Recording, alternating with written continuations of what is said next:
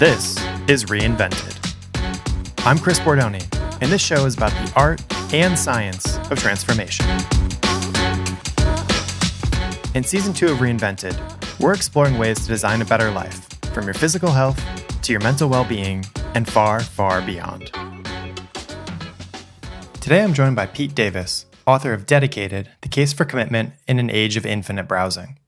I speak with Pete about the downside of keeping your options open, what we can learn from other long-haul heroes, and how choosing to commit to something outside of yourself can change your life. All right, let's get started. So, Pete, by way of background, you are the founder of the Democracy Policy Network, or DPN. You have a podcast called This Is What Democracy Looks Like. Yep. And you just finished a book called Dedicated, The Case for Commitment in an Age of Infinite Browsing. So I'm thinking about all the things you're working on, and there are no shortage of policy challenges in this country, right? So given your other work, why write a book right now about dedication? You know, the original reason I gave the speech that inspired this book, and the original reason that I decided that the speech was worth expanding into the book, is actually because of the political causes I care about. It does not surface that much in the speech or in the book, but the origin story of each is the idea that if I had to think about, I was given this opportunity to give this speech to 30,000 graduates and whoever was watching online. And, when you have that opportunity to have 5 minutes to talk to people about whatever you believe, you have to think really hard about, okay, what is at the core foundation of what I want to say to advance the things that I care about, the values I care about, the causes I care about. And I could have talked about the concrete substance of the specific causes I care about. I particularly care about the deepening of American democracy, the deepening of American solidarity, the revival of civic life in America. And I could have gone into that in the speech. But what hit me is, as I was reflecting in preparation of the speech, was what the single most significant inhibition to all the different things I care about was the idea that there simply was not enough people working on these causes. We needed an increase in the amount of civic agents working on the important causes of our time. And then I reflect on, okay, why aren't there enough people working on these causes? And what I had, my take on what it is it's actually that we are it's not that we aren't moral. It's not that we don't have the proper tactics or strategies. I think it's mostly that we are caught in what I called infinite browsing mode, thinking we have to work on everything, and thus we end up working on nothing. And we don't have enough moments of attachment to commitments to particular things larger than ourselves.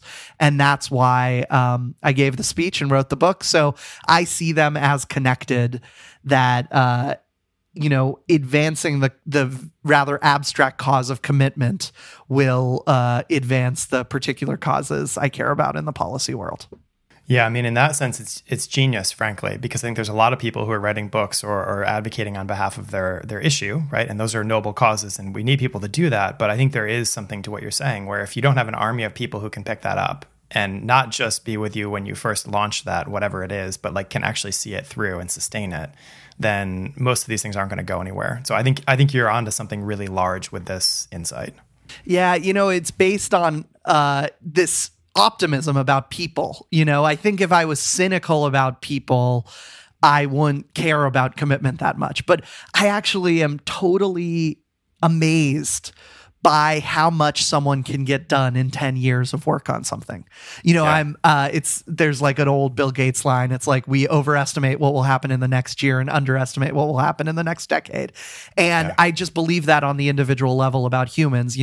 We overestimate what the big march or the big epic speech or your epic takedown on Twitter of someone will be, or even larger things like the single election victory will be.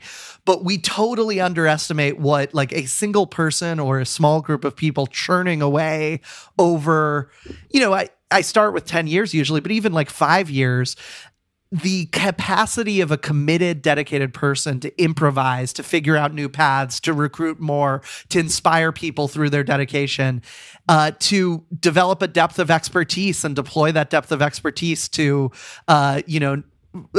chip away at something is really, really powerful.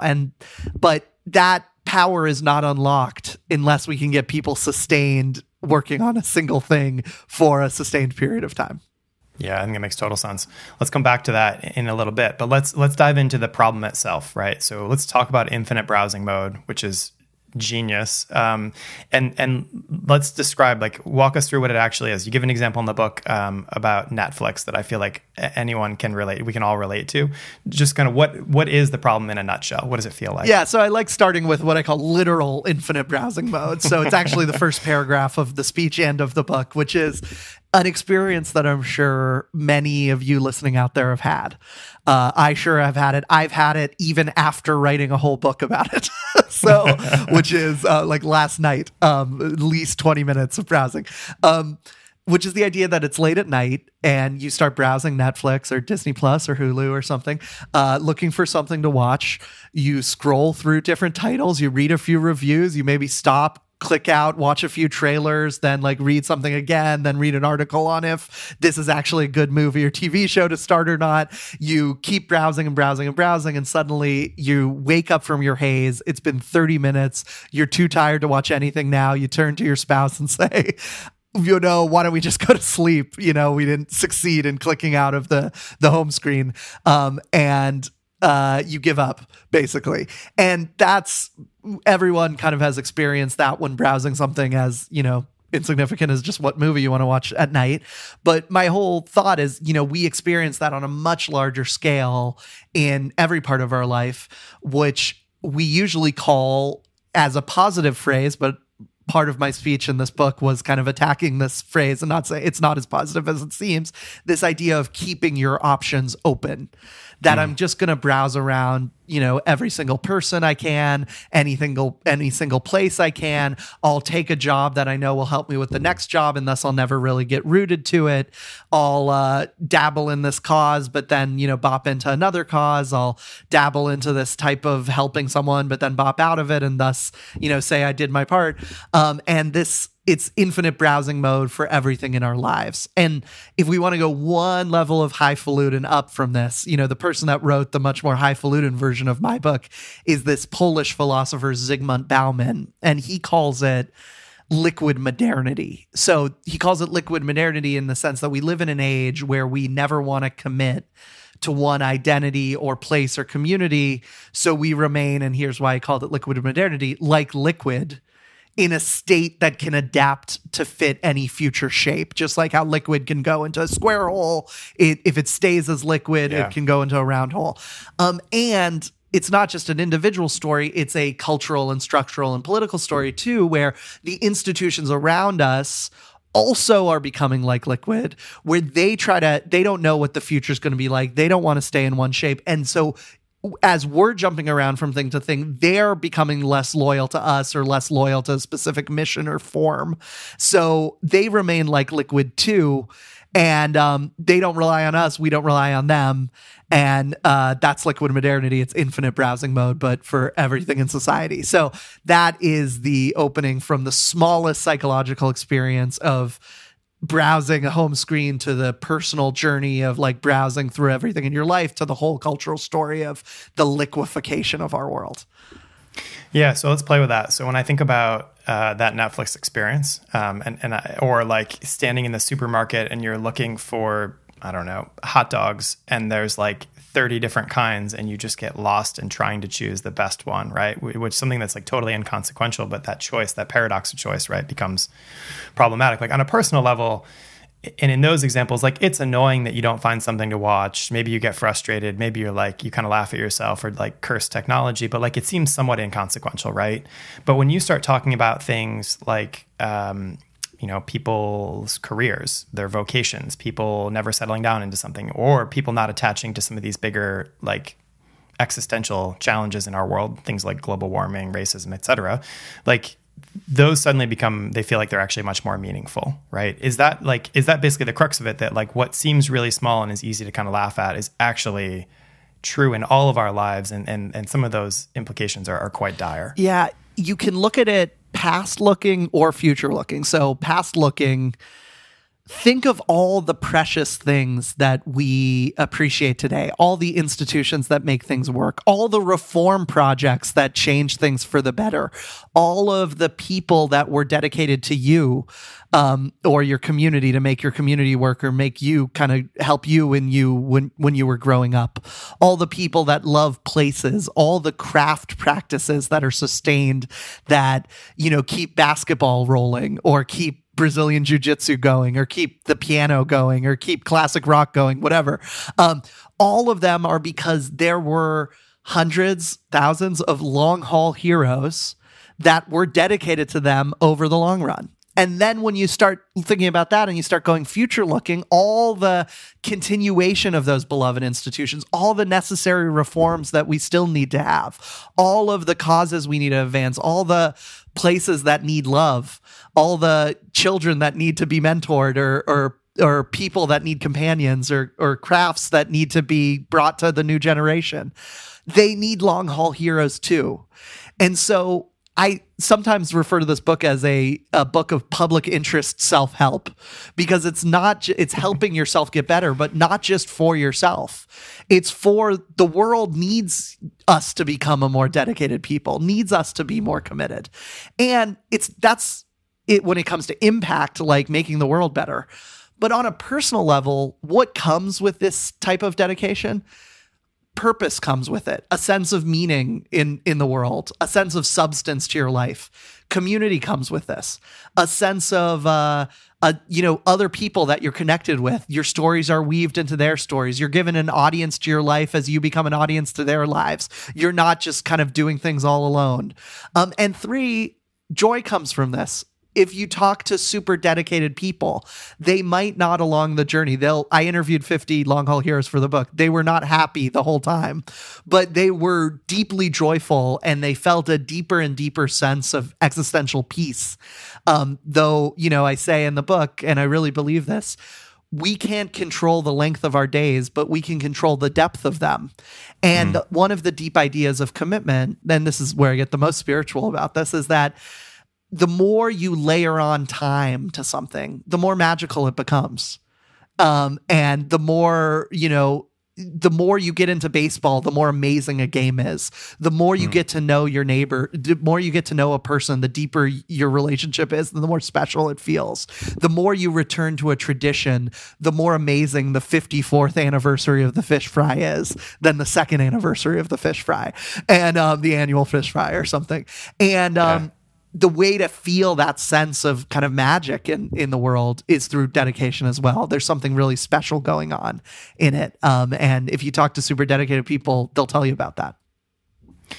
Yeah, it's interesting you bring that up because like I when I was in college, I got into vinyl, like started collecting records and bought a turntable and all that sort of stuff. And it's since become quite fashionable. But one of the things I noticed about it is like, music is not the same. So like if I'm on Spotify and I listen to, I don't know, Rumors by Fleetwood Mac, like it's a great album. Like I get it. It's good. It's really different though. If like you actually like you go to a record store and you find like that album and you check it out and you make sure it's good. Then you go back and you listen to it and you're like reading the liner notes and you're reading and paying attention to who's playing on what song and you're reading the lyrics. Like you start to invest time in that and the experience of listening to that album, the same album that you could listen to before, like it feels totally different, right? You connect with it in a really different way. And that's just the beginning, Chris. It's like the album's one. First off, like listening to the whole song is a step we need to have, but then listening to the whole album and then listening to the whole corpus of a band or a singer and knowing that, knowing the references of how they're referencing something from 4 albums back, or knowing that this is a total break from what they've done before and thus it feels special. There's when Dylan went electric, it was only special because you knew him already being acoustic, and then him going electric is a break, but nothing is special only outside of context. And the depth of engagement, the continued relationship with something is what makes any aspect of something, special. I'm a big fan, I'm a a lame like throwback person of my generation, but like, so I'm a little young for this fan base, but I'm a big fan of David Letterman. And he did a Super Bowl commercial with Jay Leno in one of the final years. It was Jay Leno, Oprah, and Letterman doing the Super Bowl commercial. Like, I think it was for Doritos or something, or it was like something. And, as a Letterman fan, I knew he was in this 20-year feud with Jay Leno. I knew he had broken off his relationship with Oprah because he had this bit about Oprah, and then they got in a fight, and then they needed to make up. And the fact that he was sitting on the same couch watching the Super Bowl with Jay Leno and Oprah, because I was such a deep fan, it was the biggest joke of all. And that 30 seconds brought me so much delight. But if I only just experienced that flipping through a TikTok stream where I never built up a relationship with him and his story and the epic within his little industry thing, it has much less meaning. And so, the path to deeply enjoying things beyond just their surface level qualities also comes through commitment. Yeah. So I want to shift in a moment and talk about like why we don't do this and what's standing in our way. But before we go there, I think you're making a compelling case for experiencing things. I think when we talk about big social issues, I totally get that. Like, you need people to be doing the work. Parenting seems like one where we're still doing this. In fact, I think you call this out in the book, where like people are still very dedicated to their children, maybe even to a fault. Like, we're doing everything to make our children's lives easier, better, more competitive, all that sort of stuff. But what about at work? When you talk to those 50 people, or you think about your own experiences, your classmates, et cetera, is there a heightened state of satisfaction? Is there an ultimate benefit that you get out of commitment in a professional setting that you don't get if you are bouncing around from job to job every 2-3 years trying different things? Yeah, and I think this does happen. Yeah, no, I like this because it's kind of taking it from, on one side's grand, fighting against global warming. Another side's really intimate, like the relationship we have in marriage or the relationship we have in parenting. And then this middle place, how does this play out in work? And I do think this is a big part of feeling satisfaction in work and having impact in work.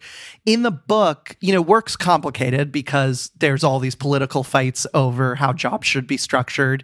There's a book that just came out this year that I actually like called Work Won't Love You Back, which is a case against, one-sided work relations where you're being told at the corporate retreat, we're all going to hustle hard for this company, but then the second that you're not useful for the boss anymore, they fire you. Like, I wanted to kind of avoid saying this is just kind of commit at all costs, even if it's a bad deal for you.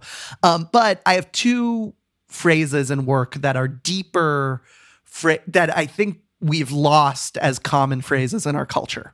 So one is vocation, which is a sense of calling, which is a sense of work, not just as something that makes money, but something that is part of the like grand work of being a human in a society, and every single industry, most industries, some actually people might make a claim they're useless or they're negative, but vast majority of industries, there's some mission at the heart of them. The accountants are making sure things are, ordered right and money is used prudentially. The plumbers are fixing the pipes. The lawyers are making sure equal justice. The doctors are healing.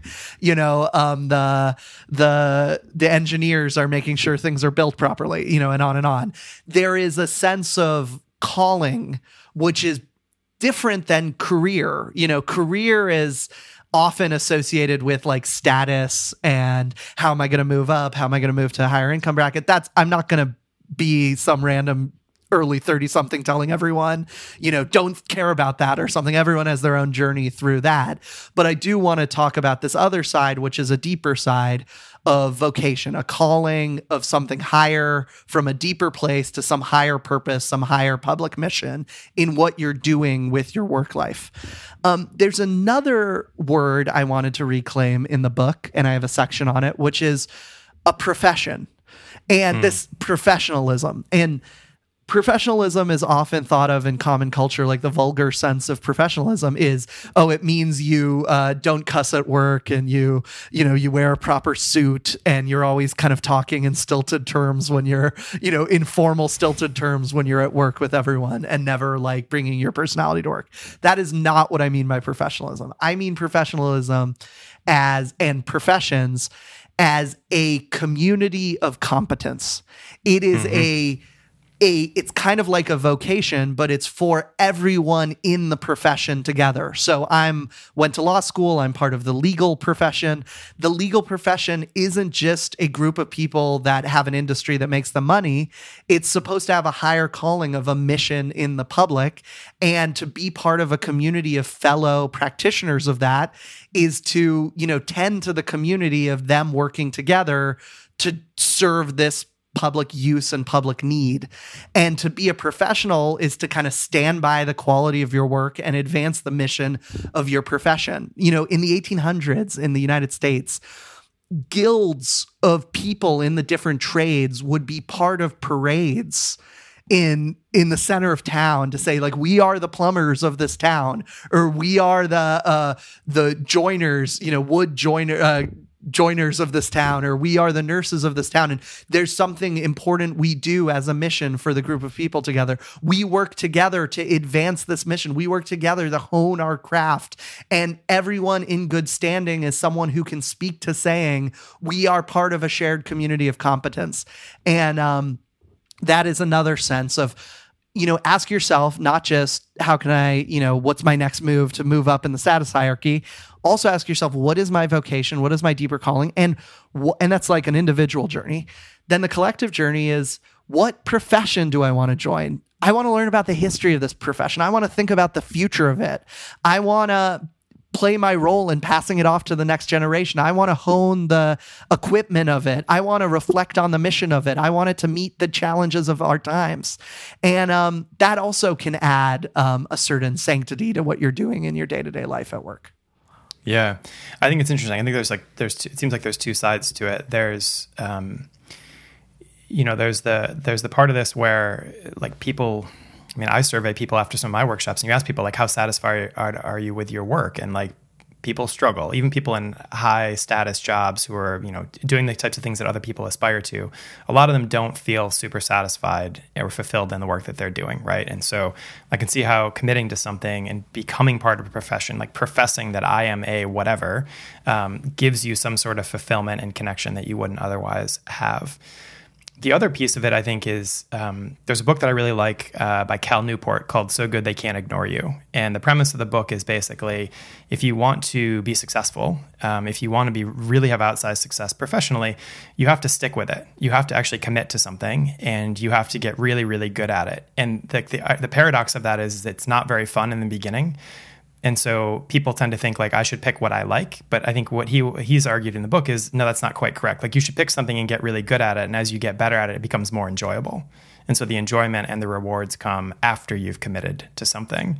And so maybe both are true. Maybe they're complementary, but I think there's something there. I totally agree. And I actually apologize for going into the super kind of grand highfalutin stuff before getting into just the practical aspect of doing your work involves honing a craft over time. And the simplest connection between commitment is exactly what you said and what Cal Newport says, which is to become a master of a craft requires sustained attention to it over the long run. Yeah.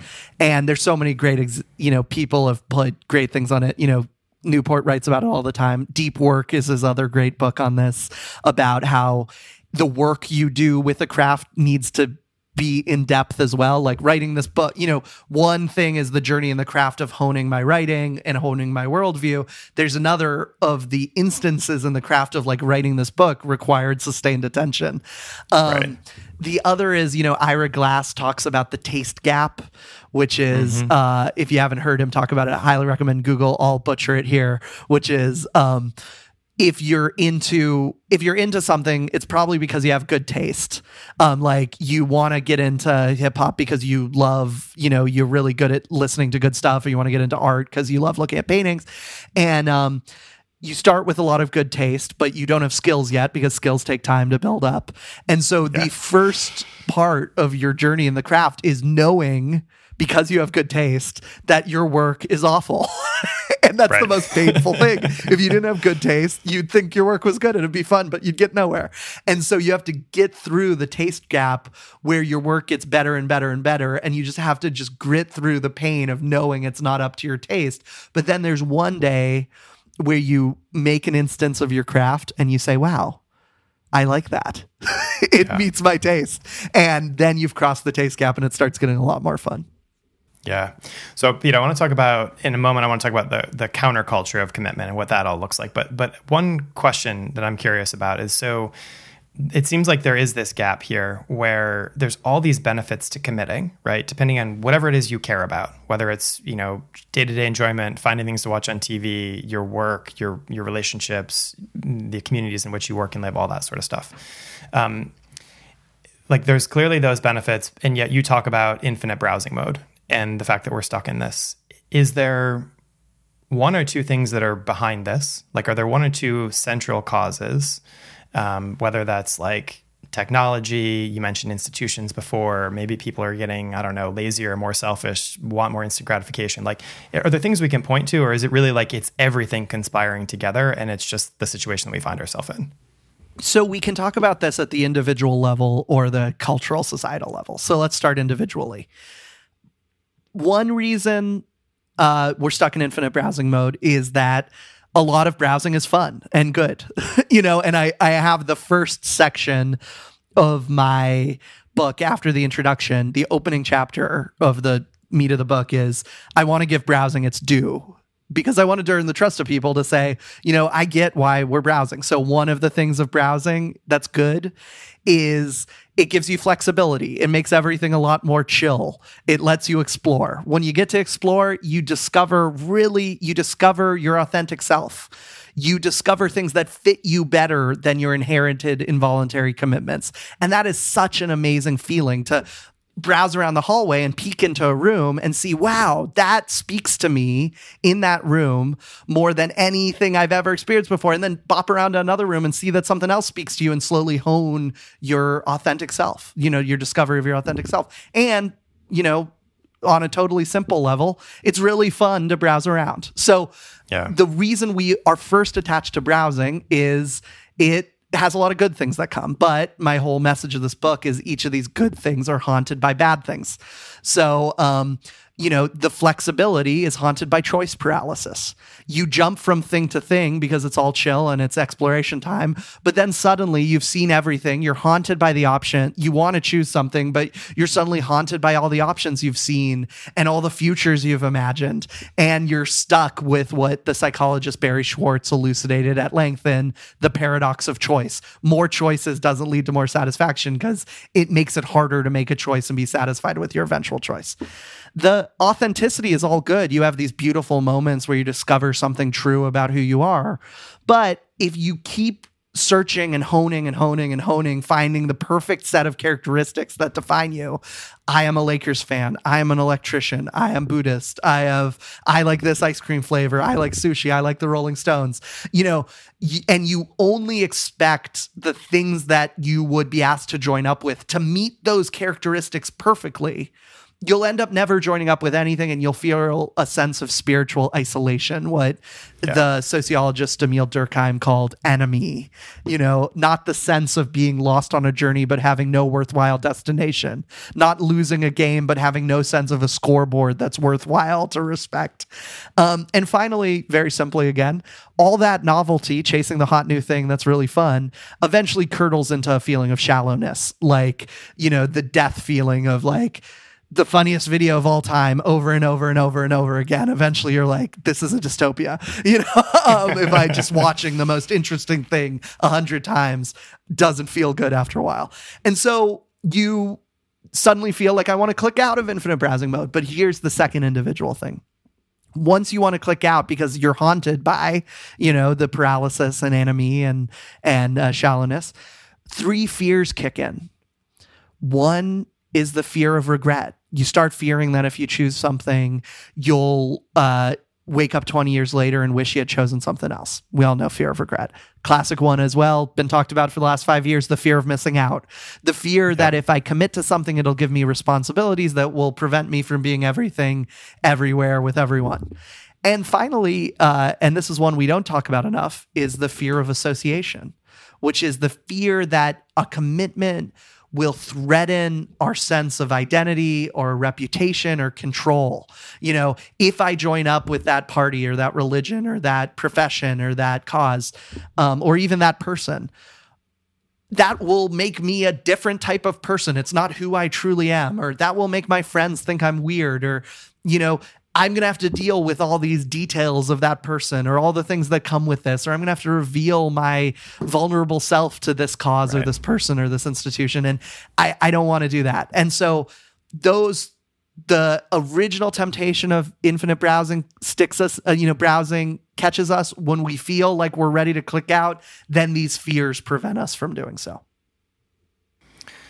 Yeah, that makes a lot of sense. And I think about various experiences in my life where like you live that, right? You experience that. Like, for example, I remember after I'd gotten sick, I remember thinking, and I had at that point just had my daughter. And so I started thinking with my wife about, spirituality and how do we want to raise our daughter, and just on a personal level, our own faith and belonging to a community that was bigger than just us. And so I remember, saying, okay, I'm going to do some exploring and going and spending time at probably 6 or 8 different congregations, right? Different types of religions. And I remember like realizing or having this thought of like, I really love this. Like, I really love the preacher here, but I kind of don't really like their stance on this other thing. So let me go somewhere else. And then I'd be like, okay, I really like this about them, but this part's not quite perfect. And after going through like a number of those experiences, I started to realize, wait a minute, there is no perfect. Like, I have this expectation that there is a group out there that holds exactly the same beliefs as me and will like completely not challenge me in any meaningful way, or at least not in ways I don't want to be challenged. And sort of realize that if I wanted to find a home and wanted to find a group, that there would have to be some amount of compromise. And I suspect that for previous generations, that was something they innately knew. That was just part of the culture of like, there is some compromise that's required. But I feel like the problem with the Amazons and Netflix and all that stuff is like we've developed this expectation that we can have exactly what we want, when we want it, where we want it. And that doesn't always work with some of these maybe more consequential things.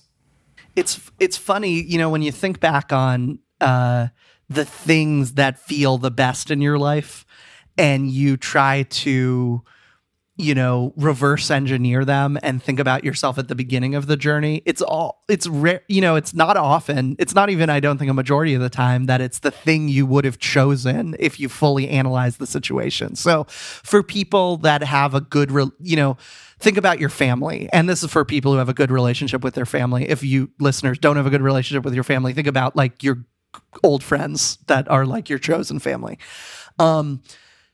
You would never I don't think you would, from like a point, from behind the veil of ignorance or something, among choosing between the million people in your region, would you choose your family? Having not, now you would choose your family, but like think back, you don't know what you've experienced over the last 30 years or something. You would probably not choose them. Often your best friends that you feel the closest to, it's not because you like found each other on a dating profile for best friends. It's often the person that, in my case, it's a lot of my high school friends that I just was assigned to basically by living near them. And it's rarely like the person that is the perfect, fit. The things that are the most special things in your life outside of relationships, it's often the things that you've been at for a long time. And when you reflect on them, okay, if it's not what you would choose, if it's not the substance of like the thing itself, what is it then? Well, it's the depth of the relationship.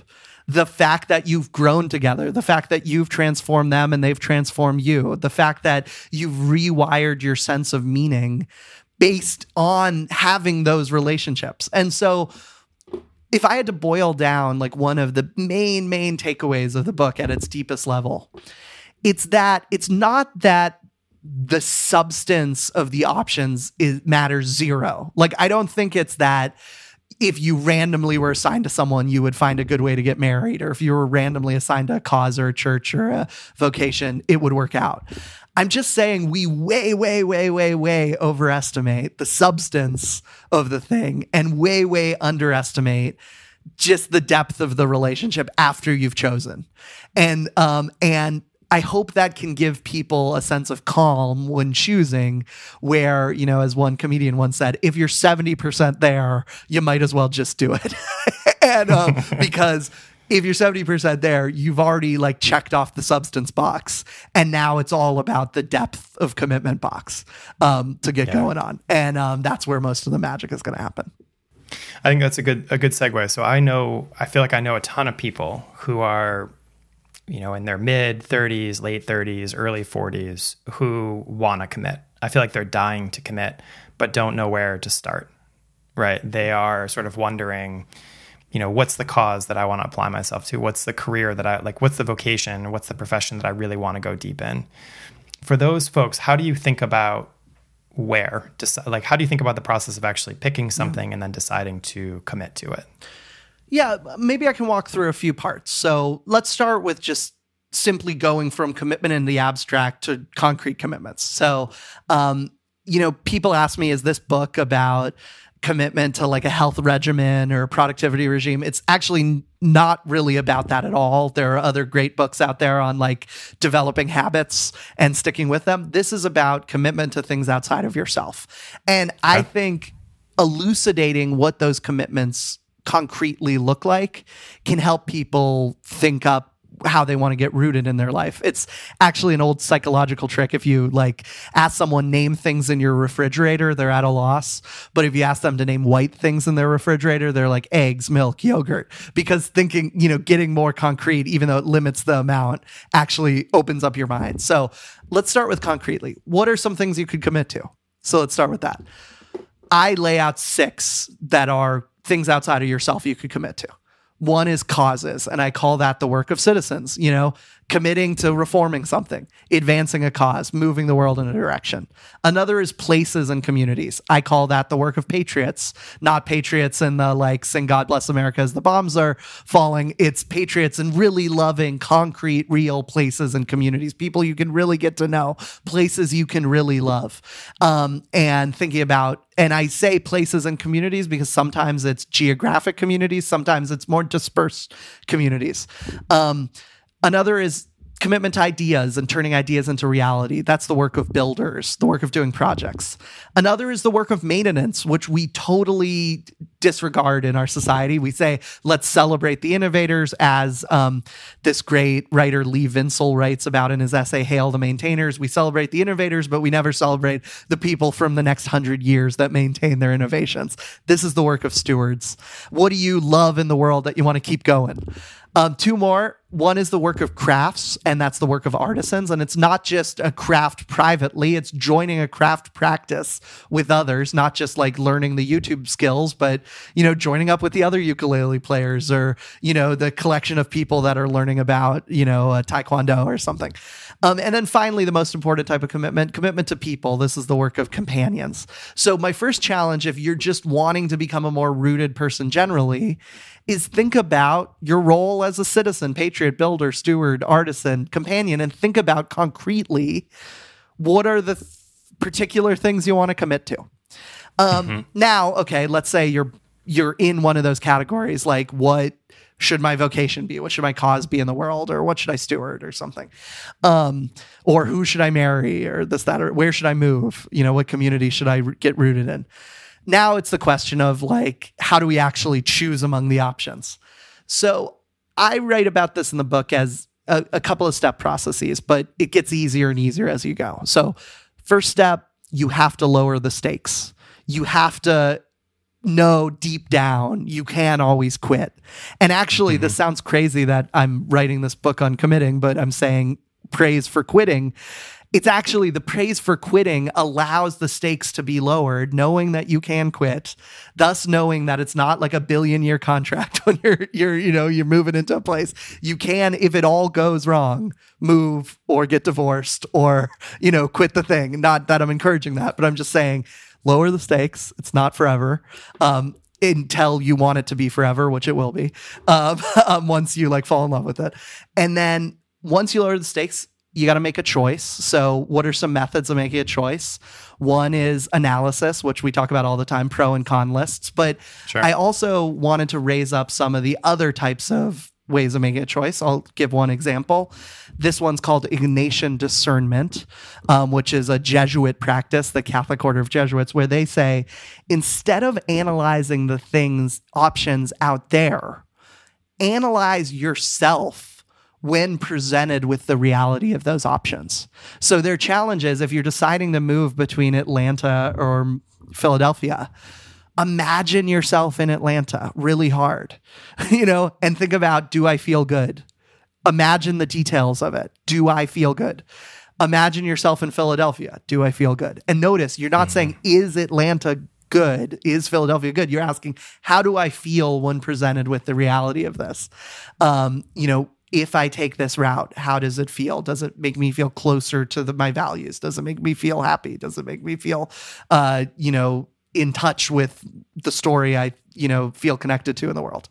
That's, then you eventually have to choose something. And then the final thing that's actually your will is you have to try something out. You never know. You have to open yourself up. You have to fake it till you make it. You have to pretend you're committed before you're fully committed, to go to the first meetings, to take a dive in the first step of the career, to, move to the place and see if you like it. And do your best to turn off your analytical grass is always greener, do I like this mind, and actually experience the thing. And then if it's right for you, commitment has its own momentum. You start rewiring your sense of meaning to fit the thing you've joined up with. The thing starts opening itself up to you. Your relationship is built. It starts imprinting itself on your identity.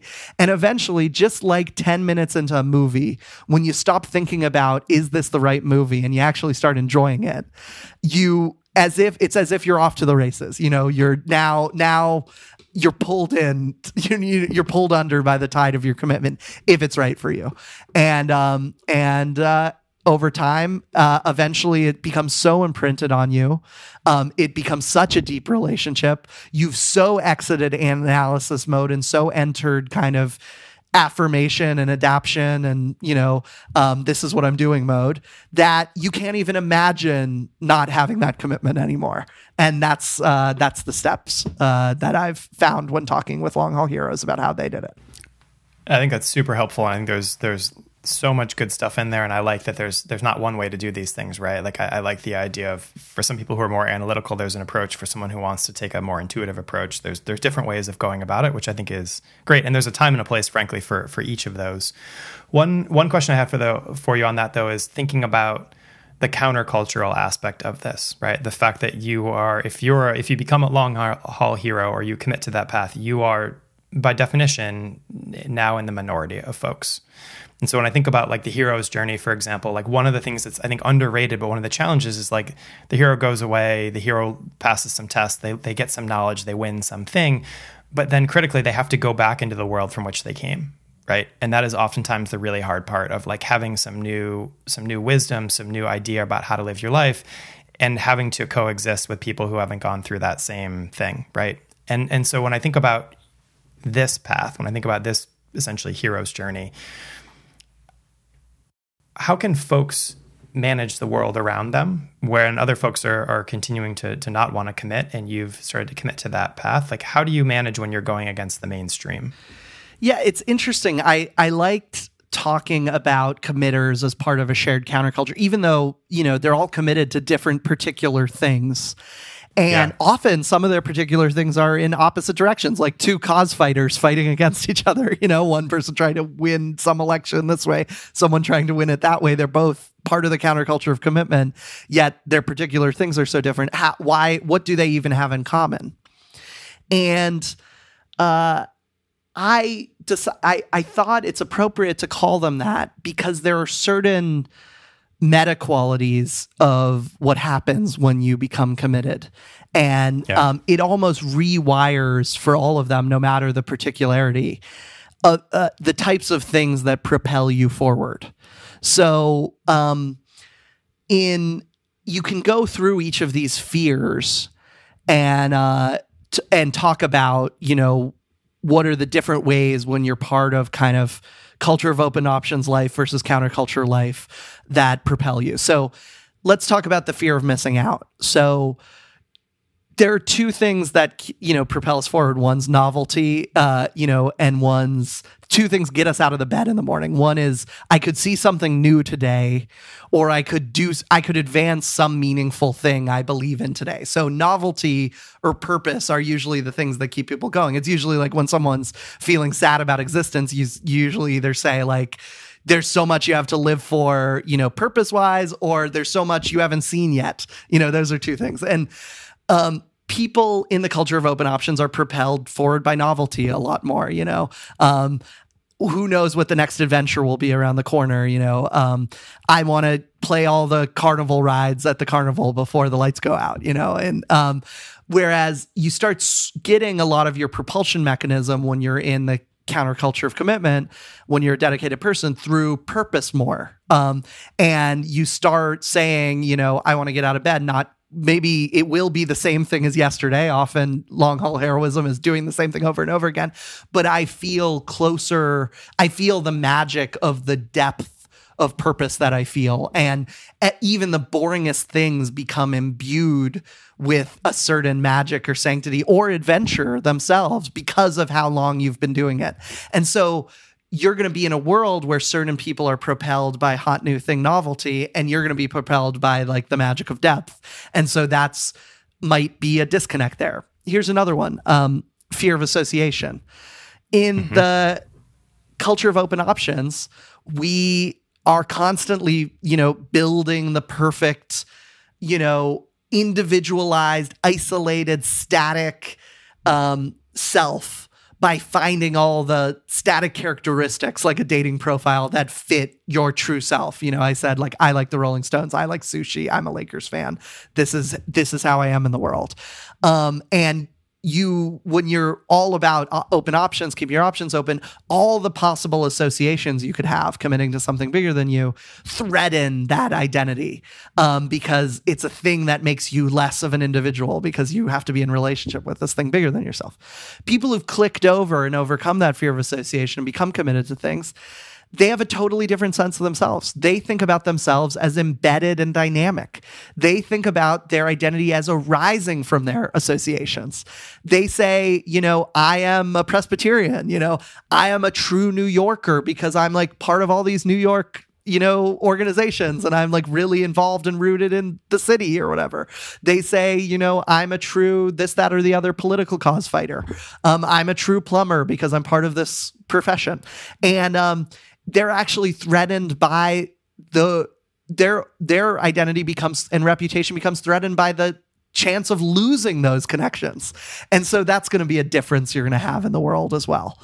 And but as your world gets rewired and your meaning gets rewired, the purpose and community and depth and eventually joy that comes from all this, from when I talk to long haul heroes, it's so overpowering that they could never go back, and they actually don't feel that bothered by people who aren't kind of living their life anymore. It doesn't even affect them as much by someone saying, "Oh, aren't you're staying at that old bar, running that old bar when you could be, off in the big city doing something amazing with how smart you are or whatever."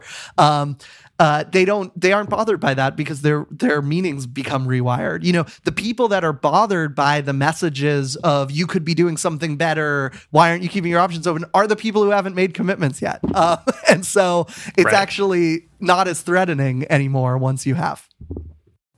Pete, is the value in committing inherent? Like a lot of the examples you talk about in the book are, like Dr. King, like putting in amazing amounts of work, not just in sort of the ways that get glorified, but like sitting in, town hall meetings and like listening to people's concerns, right?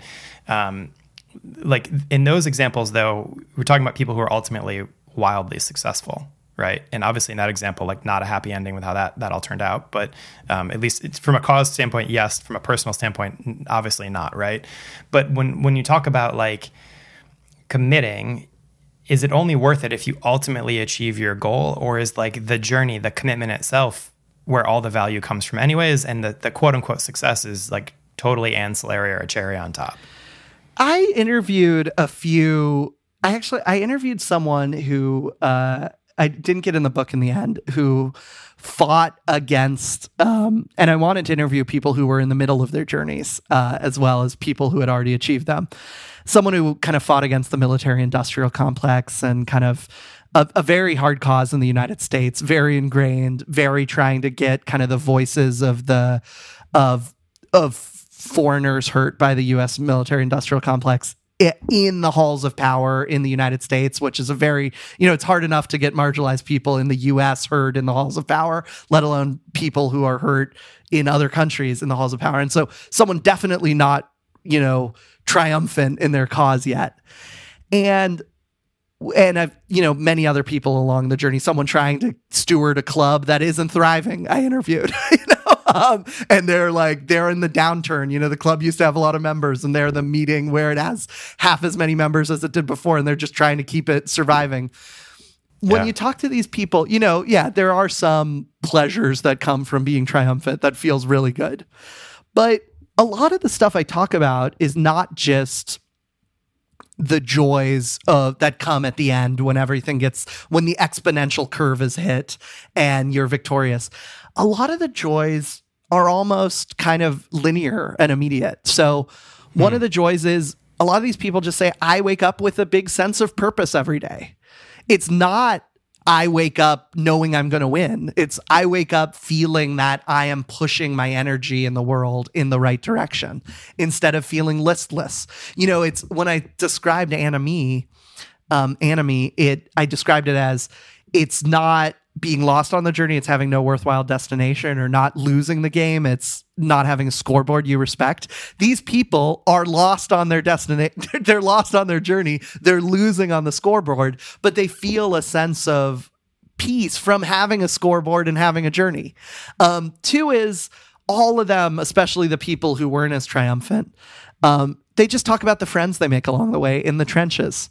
When your club is dying and it has half as many members, those members that are left, you become really close to. When you're in a cause that gets you ridiculed and belittled and you're not going to see triumph in your lifetime, the people that do that with you, you become really close to. And there is a certain joy of, when we talk about this third element, depth, there's just a certain intrinsic joy that comes from mastery of something. And I want to say mastery in the largest kind of sense of the term. We know the mastery of Brazilian jiu-jitsu, you can do all the moves, or mastery of piano, you can play all the songs. But there's a mastery of a spouse knowing their spouse really well. And, someone once told me about their dad. My dad is the number one expert on my mom in the world. And that gives him such a deep sense of joy and meaning, and that their life has a purpose to it by becoming an expert on another person. That's what a companion does. They really get to know someone, and they know how to make their life better or something. And they can anticipate things before that person even can articulate them. And what a beautiful thing that is. And everyone I talk to in that journey feels that too. So I would say a lot of good joys and delights come from winning. A lot of good joys and delights come from, the garden eventually blooming in the end.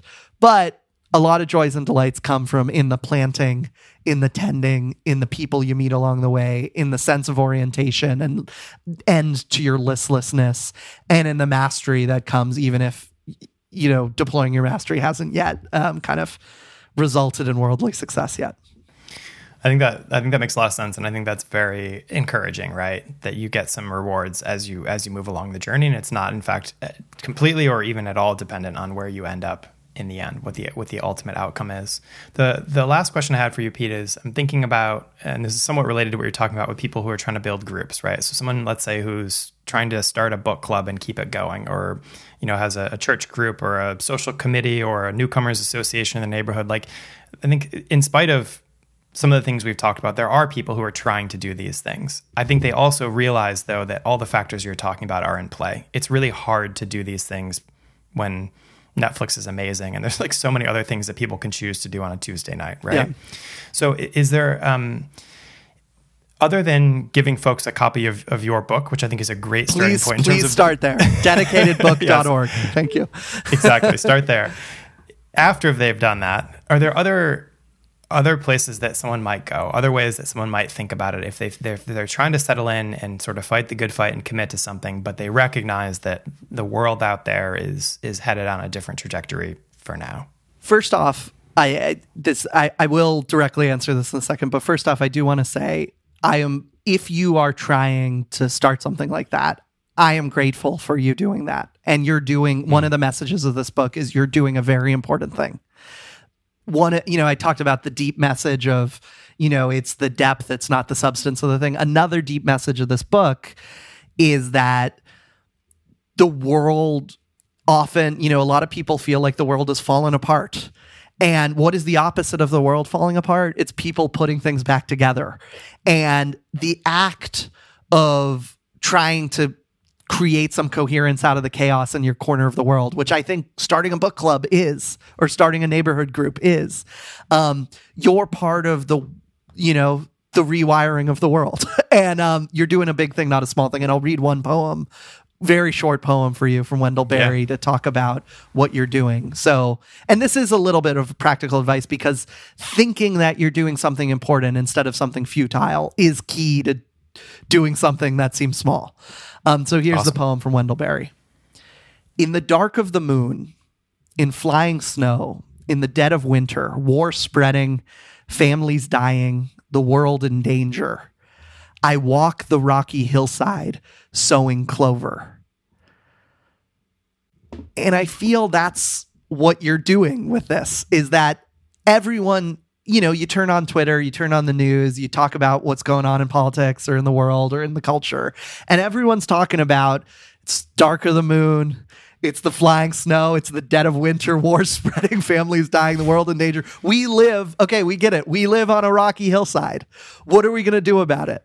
And Wendell Berry's challenge, the farmer philosopher from Kentucky, who's a good exemplar of this, is we have to walk that rocky hillside sowing clover, and what you're doing is that. And I actually would say the practical advice of how to do that is to just start and reach out. If after you've started, after you've been brave and reached out to people and asked them to come, after you have had your first meeting, I would be very, very surprised if you were disappointed after that. I think so many people need to hear this message that it's almost an 100% hit rate on being pleasantly surprised by how open people are to invitations to be part of that sowing of clover, and how much momentum just committing to something eventually takes on a life of its own.